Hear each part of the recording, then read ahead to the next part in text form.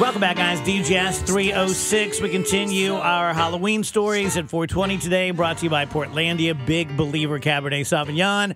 There's a picture of the bottle with Bigfoot on it on Facebook. Yes. And if you want to communicate with us, whether it's spooky stories or just say the show sucks, you can go to djshalloween@gmail.com and just know that Andrew's going to be the one to read it. So Yeah, don't say it sucks. Say it's or at least good. don't say that Andrew sucks. Yeah. Yeah, he'll have to read it.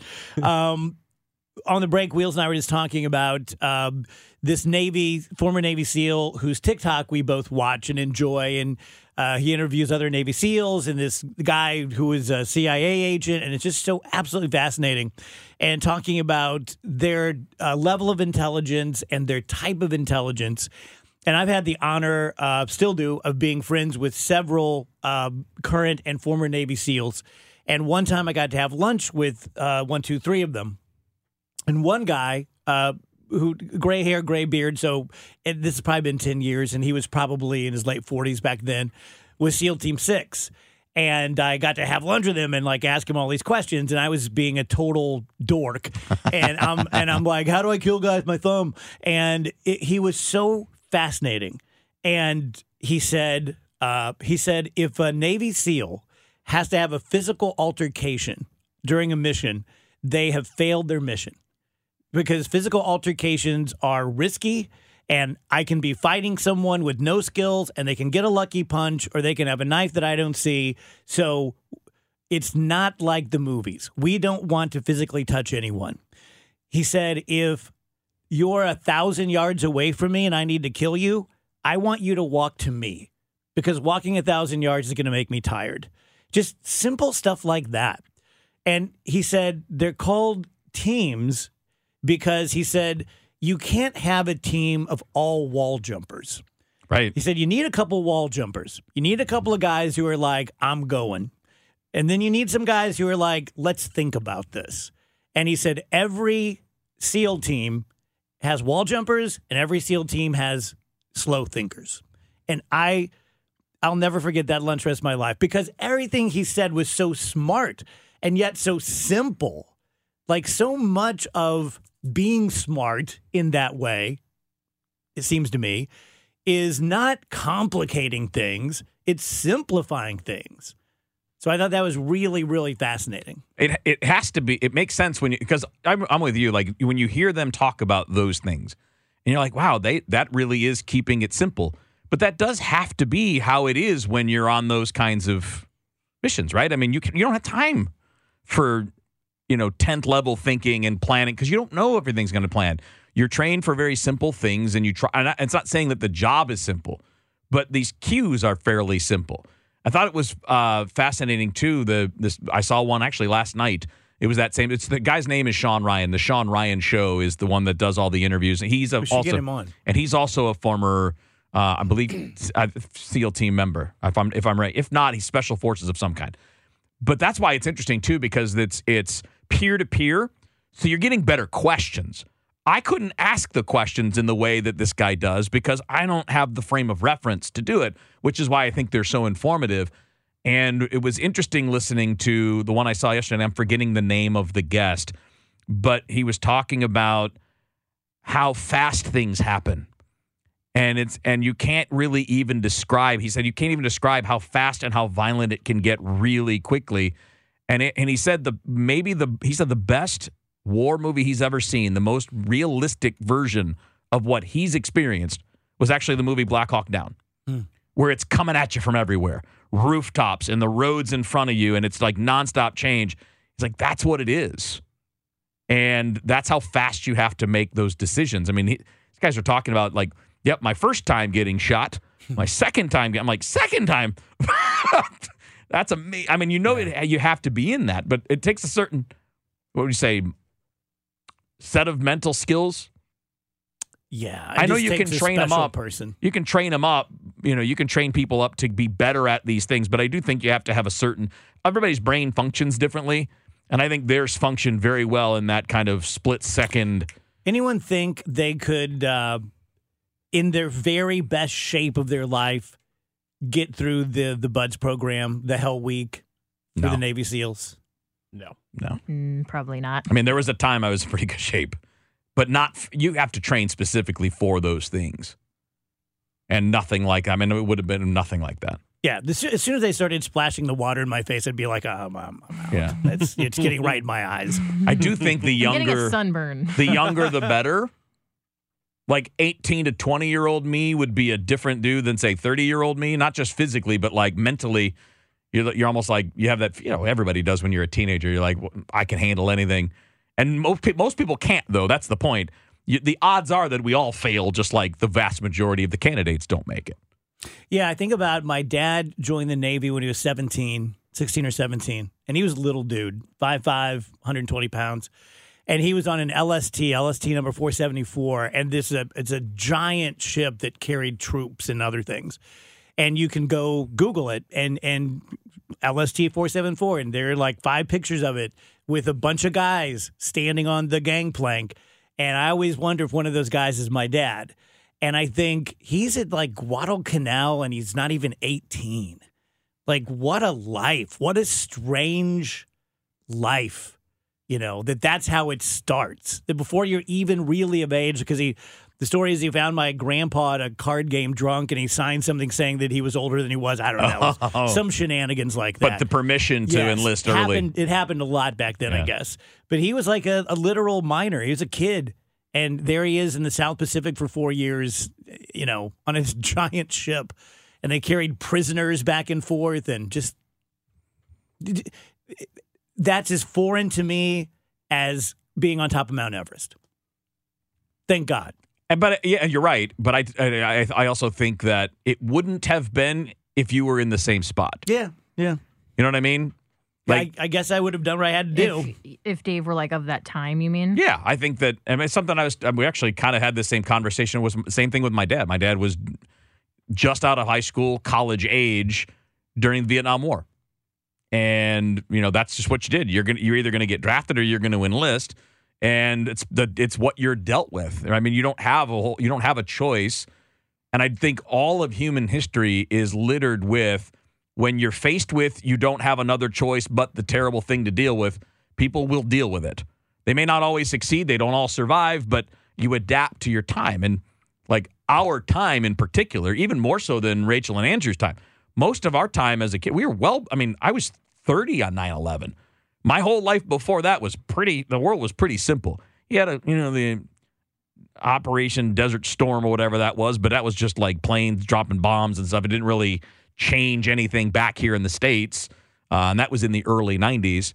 But it was simple. Like there was nothing. The Cold War had basically come to an end. Pre 9/11, none of that was really that big of a concern. It wasn't like, oh man, I might have to go overseas and get in a war. It just wasn't even a thought. But it would have been if you were in either of those, our dad's generations. Yeah, I think about that for my kids. We all think about our kids, obviously. And I think my kids had a good childhood. But, they grew up with 9/11 and all this kind of stuff, which we didn't. And as we all know, typically your life doesn't get easier the older you get. You get out there, you get a job, you have kids, you get married, you get divorced, you this, you that. And I just hope that my kids get to have something resembling what I had for like the first 35 years of my life, which it felt like a completely different life. And like on TikTok, you'll see things like, let me take you back to 1986, and here's what the malls look like, and here's what a Kit Kat bar looked like. And I can vouch that those are real. It's not spinning things. It's not exaggerating. Life was different and simpler and easier during the 80s and 90s. It just was, at least for me. I think we might have had the biggest sweet spot of any generation in the United States. I totally agree. At least in the 20th century and beyond. Because you go early 20th century. You guys, this is a big, giant philosophic, political question. But to what degree do you feel confident or hopeful that things will get better from here than where they are?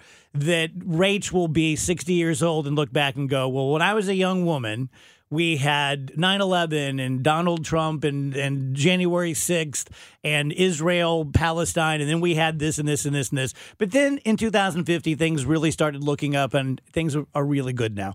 To what degree do you expect that?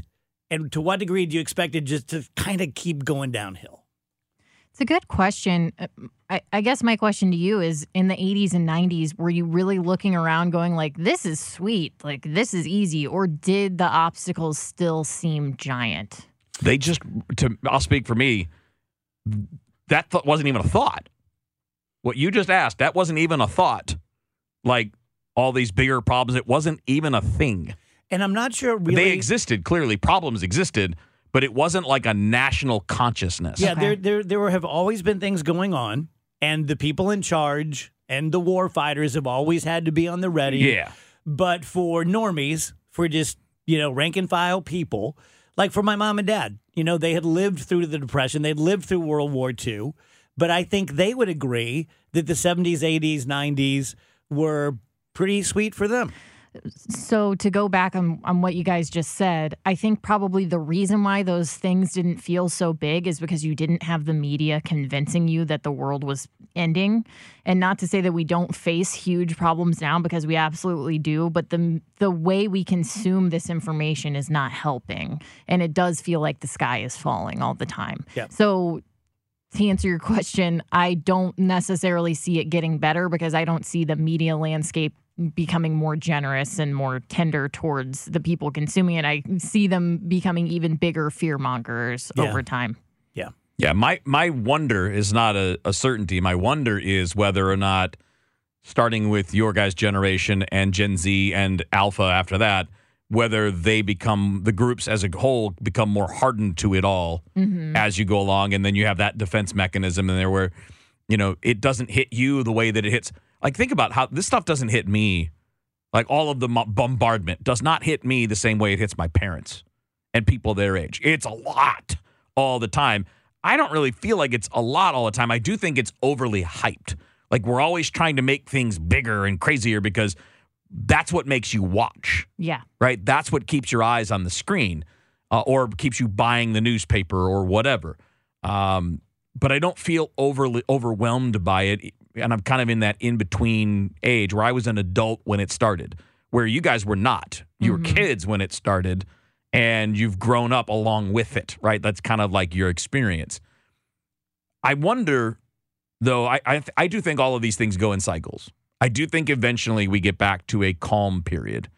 And if you look at, I remember, this was a while back. It might have been a couple months ago. We talked about how it seems to go basically in 30-year cycles, where it ramps up, gets really bad, and then after that, everybody's tired of the nonsense, and it calms down for a while, and then it ramps back up. That's kind of what it did from Civil War to World War I, World War I to World War II, World War II essentially to the Vietnam era essentially to 9/11. They're not exactly 30-year windows, but I think you'll have a good window at some point, Rach and Andrew. But I think we can all agree. Don't you feel like we feel like we're due some good luck? Yeah. Like, don't you feel like the world's just due something really good? Like tomorrow, please. As opposed to, and maybe it's the angle the news takes, or maybe things just are that bad, but it really does feel like watching the news is about watching bad things. 3:25 on the dot, DGS. So an interesting thing, I'm experiencing an interesting thing. I was telling you guys how I have not been careful with my money, but I've also not, like, my Jeep's about to turn 200,000 miles, and that's my everyday driver. That's not my fun car, that's my car. Everyone in my family has a nicer car than me, including Phoebe, and I'm fine with that. But my point is, I'm not like an extravagant person by any means, but I happened to look at my PayPal and DoorDash over a 30-day period and was shocked and shamed at how much I spend on stupid stuff. And so I recently became financially sober. and I am the cheapest son of a bitch you have ever met. It is really funny to witness after being on this show for so many years, and you've never been like this. You've never been like this. It's every penny I spend now, I'm like Scrooge McDuck. And it happened in like a month. A month ago, one of you guys were like, you know what, I'd like to have a bounce house. I'm like, put it on my credit card. Let's get one for each of us. He's like, let's go. And I swear to God, the other day I was at Schnucks and I looked at like Cholula, whatever, hot sauce. And I'm like, oh, the Cholula stuff's great. $4.79. Worth it. Me not think so. And I put worth it it. back. No, you did that with something in like the E-Mart the other day. You were like, $4. I shan't be paying that much. Yeah. Yeah. I can tell you, the $4 E-Mart thing, probably not worth it. Cholula's worth it. Let's talk to Brian on line 1. Brian, thanks for calling. Go ahead. Hey, guys. I just love the previous conversation. You were discussing various generations and how people who grew up in them would feel about their time and growing up and the speculation about 50 years into the future. I thought that was just great stuff. And I hadn't thought about it, but I think you're right. The people who grew up in the 80s and 90s, that was an extra stress-free period. Yeah. Because in the 60s when I grew up, which was awesome, there was Vietnam. And it was just always there. So anyway, I just thought it was great. Thank you, Brian. And something to think about, and I'd love it. I appreciate that. That is very nice. These guys know I'm just a big, giant ball of insecurity, and we'll go to break, and I'll say to Rach, like, the show sucks, right? It really sucks today. I'm talking way too much about my existential bull crap here, and she's like, no, it's fine, and it's always nice when someone gives me a cookie and says the show is good. I like when we have those conversations because we don't turn it into generation versus generation. Yeah, because that's not what it is. We never go like, and yours is the one that's messing things up, and ours is the one that had it right. It's more just like, had I been born in 1927, like my dad, I would have worn my pants up by my nipples, and I would have been jingling the chain, the coins in my pocket, and talking like a 1940s gangster and stuff. I did that. I pulled that out. This is another vacation thing. I pulled that on my dad because he was making fun of how some young person was dressed. I'm like, man, if you were born in 2010, you would look exactly like that. He's like, you're right. 3:35 DGS. Halloween coming up at 4:20 today, just like every day between now and Halloween. On Halloween proper, we'll start it at 4 p.m. And today I recorded a short story that I wrote years and years ago. And when we play it, I mean, you can say whatever you want to say, but I'm just asking you to be kind. I don't think I'm a writer. I wrote this story because I had a recurring childhood nightmare, and I wanted to put it on paper, and it would be cathartic. And I found it. I'd forgotten about it, and I thought, oh, this might be kind of cool to record and play on Halloween. So we did, and we're going to play it on Tuesday. So that's coming up. Hello, Dave Murray. Hello there. And it started off, it was a dark, stormy night. You're not too far off. Yeah, you're not too far off.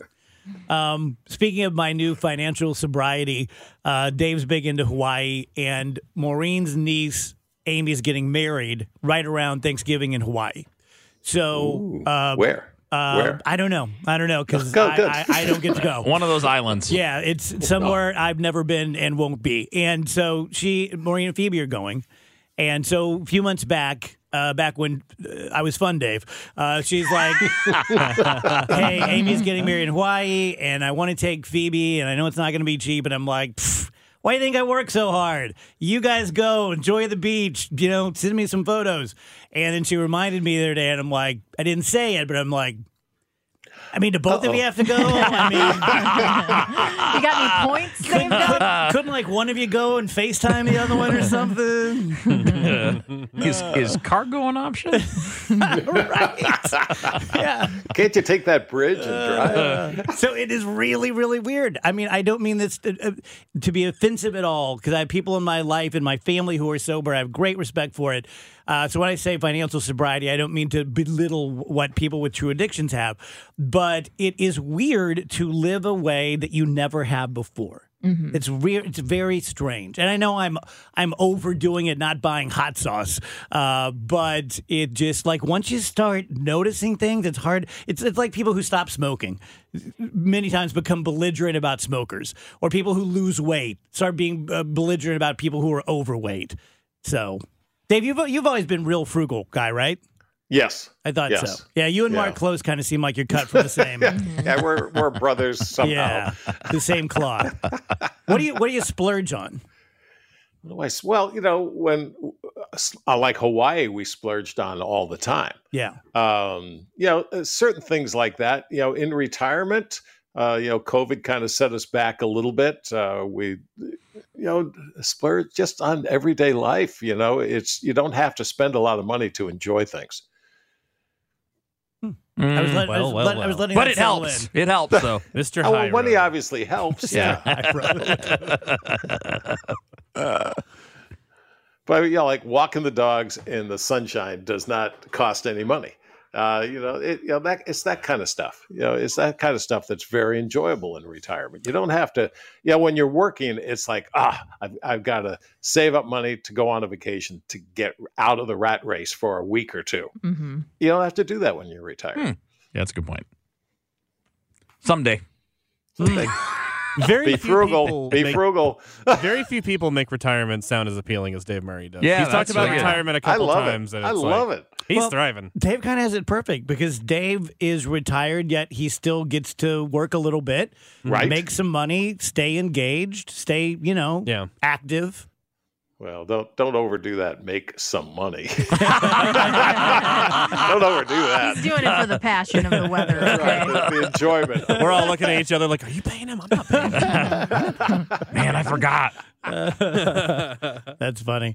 Okay, so we're going to have a big change coming up here in a couple of days, and tomorrow's going to be like pretty warm. Yeah, tomorrow is the warmest day of this stretch. Still not record heat, but we're very warm tonight. We're very warm Friday. Then a cold front comes through Friday evening. So tomorrow, changeable sky again. It's windy, it's warm. 82, 85 is the record from 1950. And there will be periods of showers and a couple of thunderstorms around Friday afternoon. That's the cold front coming in. The front itself comes in fairly early Friday evening. Showers, maybe a thunderstorm in the evening, then turning colder.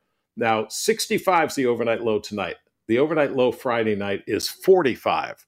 That's pretty good switch in temperature, and we will feel the dropping temperatures on Friday evening for the Friday night football games. Saturday, what happens is this front comes through St. Louis. It stalls out about 100 miles to our south, but becomes the running board for more rain, waves of low pressure. So clouds control Saturday, periods of rain, 55 degrees, feels colder. Periods of rain Saturday night, 45. Then Sunday, periods of rain, 52 for the high, but we will be dropping into and through the 40s on Sunday afternoon. But we're still talking just all rain.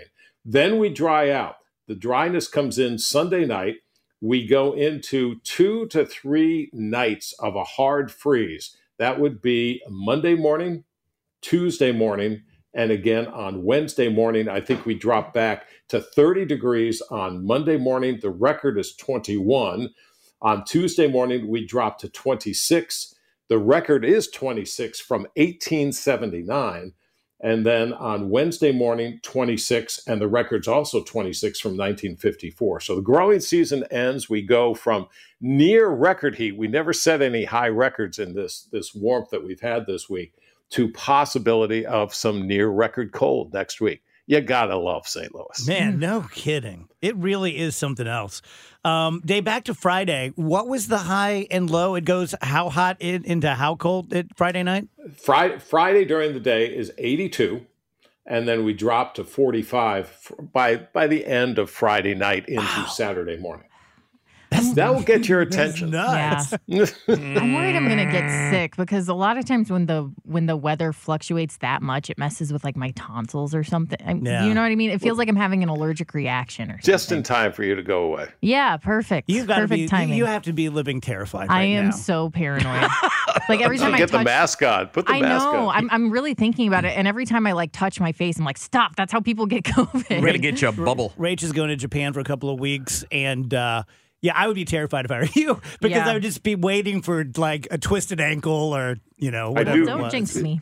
Rachel, you do need to wear the mask on the airplane. I will for sure. I think I'm going to wear a mask. Definitely do that. I'm going to wear. I sound like Dad. I think you should wear a Halloween mask. Papa Murray. You should wear a Michael Myers I will mask. say, having It'll put everyone on the plane at ease. having just flown yesterday, nobody's wearing masks. Really? I think I'm going to Oh, I wear a know. mask on a plane for the rest of my life. Did you wear one on the plane? Just I'm not being- trying to out you. No, I didn't.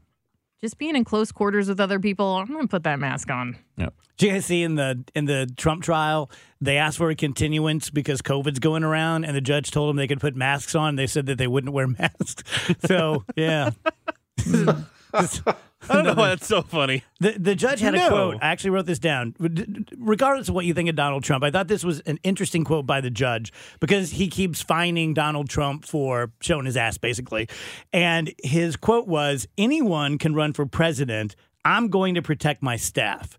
Because he thinks that Donald Trump is being mean about his law clerk. Right. And Donald Trump said, no, I was talking about Michael Cohen. And the judge is like, yeah, I don't believe you. But I thought that was interesting. Like, look, I know that you were president.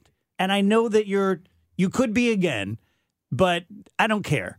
I'm protecting my staff. I thought that's good. And I don't care whether it's Donald Trump or Barack Obama or Joe Biden or Kevin Wheeler.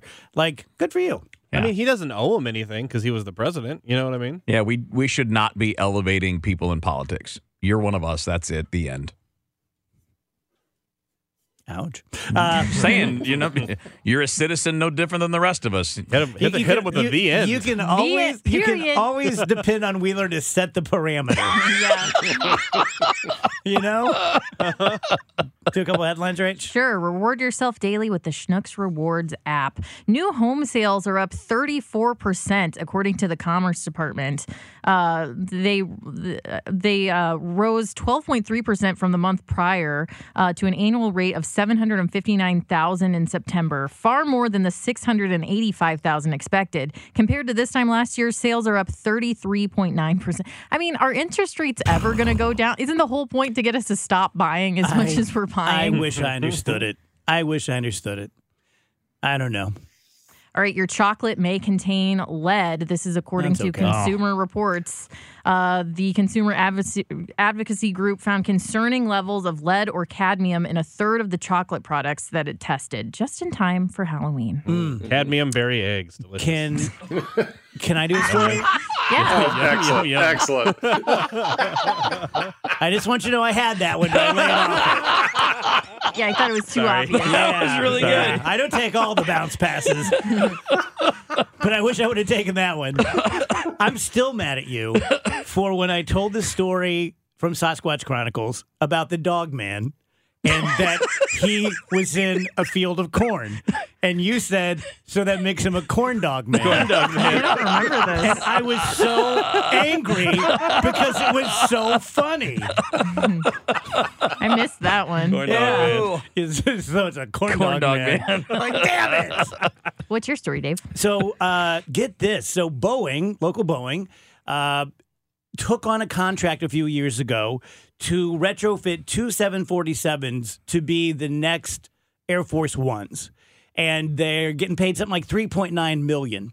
And as it stands right now, they're going to lose at least $1 billion on each plane because of the way that everything's more expensive now and all the delays and COVID and whatnot. Can you imagine that?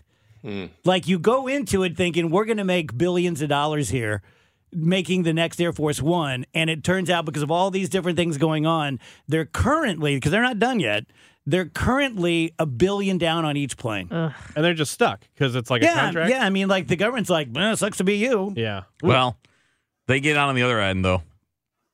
Which end is that? It means they're getting all the good contracts, too. Right? I don't know what you mean. Sounds like you're talking about stuff I don't know about. Like, that's not their No, only I'm just saying, contract right. I'm that saying they like, do. they've got a lot of contracts No, that this benefit one's them. a and- bum I think Yeah. Boeing's fine. Yeah. I think Boeing's Yeah. fine. But I just thought that, like, I hope someone got a talking to. Did they sign like a 90-year deal or something? I don't know. Like forever and ever, it'll be $1 million. They were quoting someone there, CEO, CFO, or something, and he just goes, "Yeah, it is what it is. Like we are where we're at. Nothing he can do." Wonder how much that helps the brand. Being the ones that make Air Force One. I would think a lot. Yeah. Oh, yeah. Didn't Trump renegotiate that contract when he was president? Don't know. I know he wanted a new Air Force One really badly, but I don't know if that happened. But I think he was really pounding on Boeing to bring the price down. I think it worked. Yeah, obviously. I wonder what's nicer, Air Force One or the Trump jet? Ooh, I think Air Force One. Yeah. Air Force One seems pretty cool. Air Force One is like a flying fortress gauntlet. It has like several conference rooms. That blew my mind when I heard that. Yeah, I'm sure it's Cool. got. I mean, he's got rooms. Technology and stuff. And technology. I wonder if there's a bookshelf within. probably got video games and Xbox up there. Yeah. Oh, let's go! I'm running. I heard they got real good in-flight meals too. I'll be like, we gotta go somewhere far away. I need some Xbox time. I mean, they got foreplay.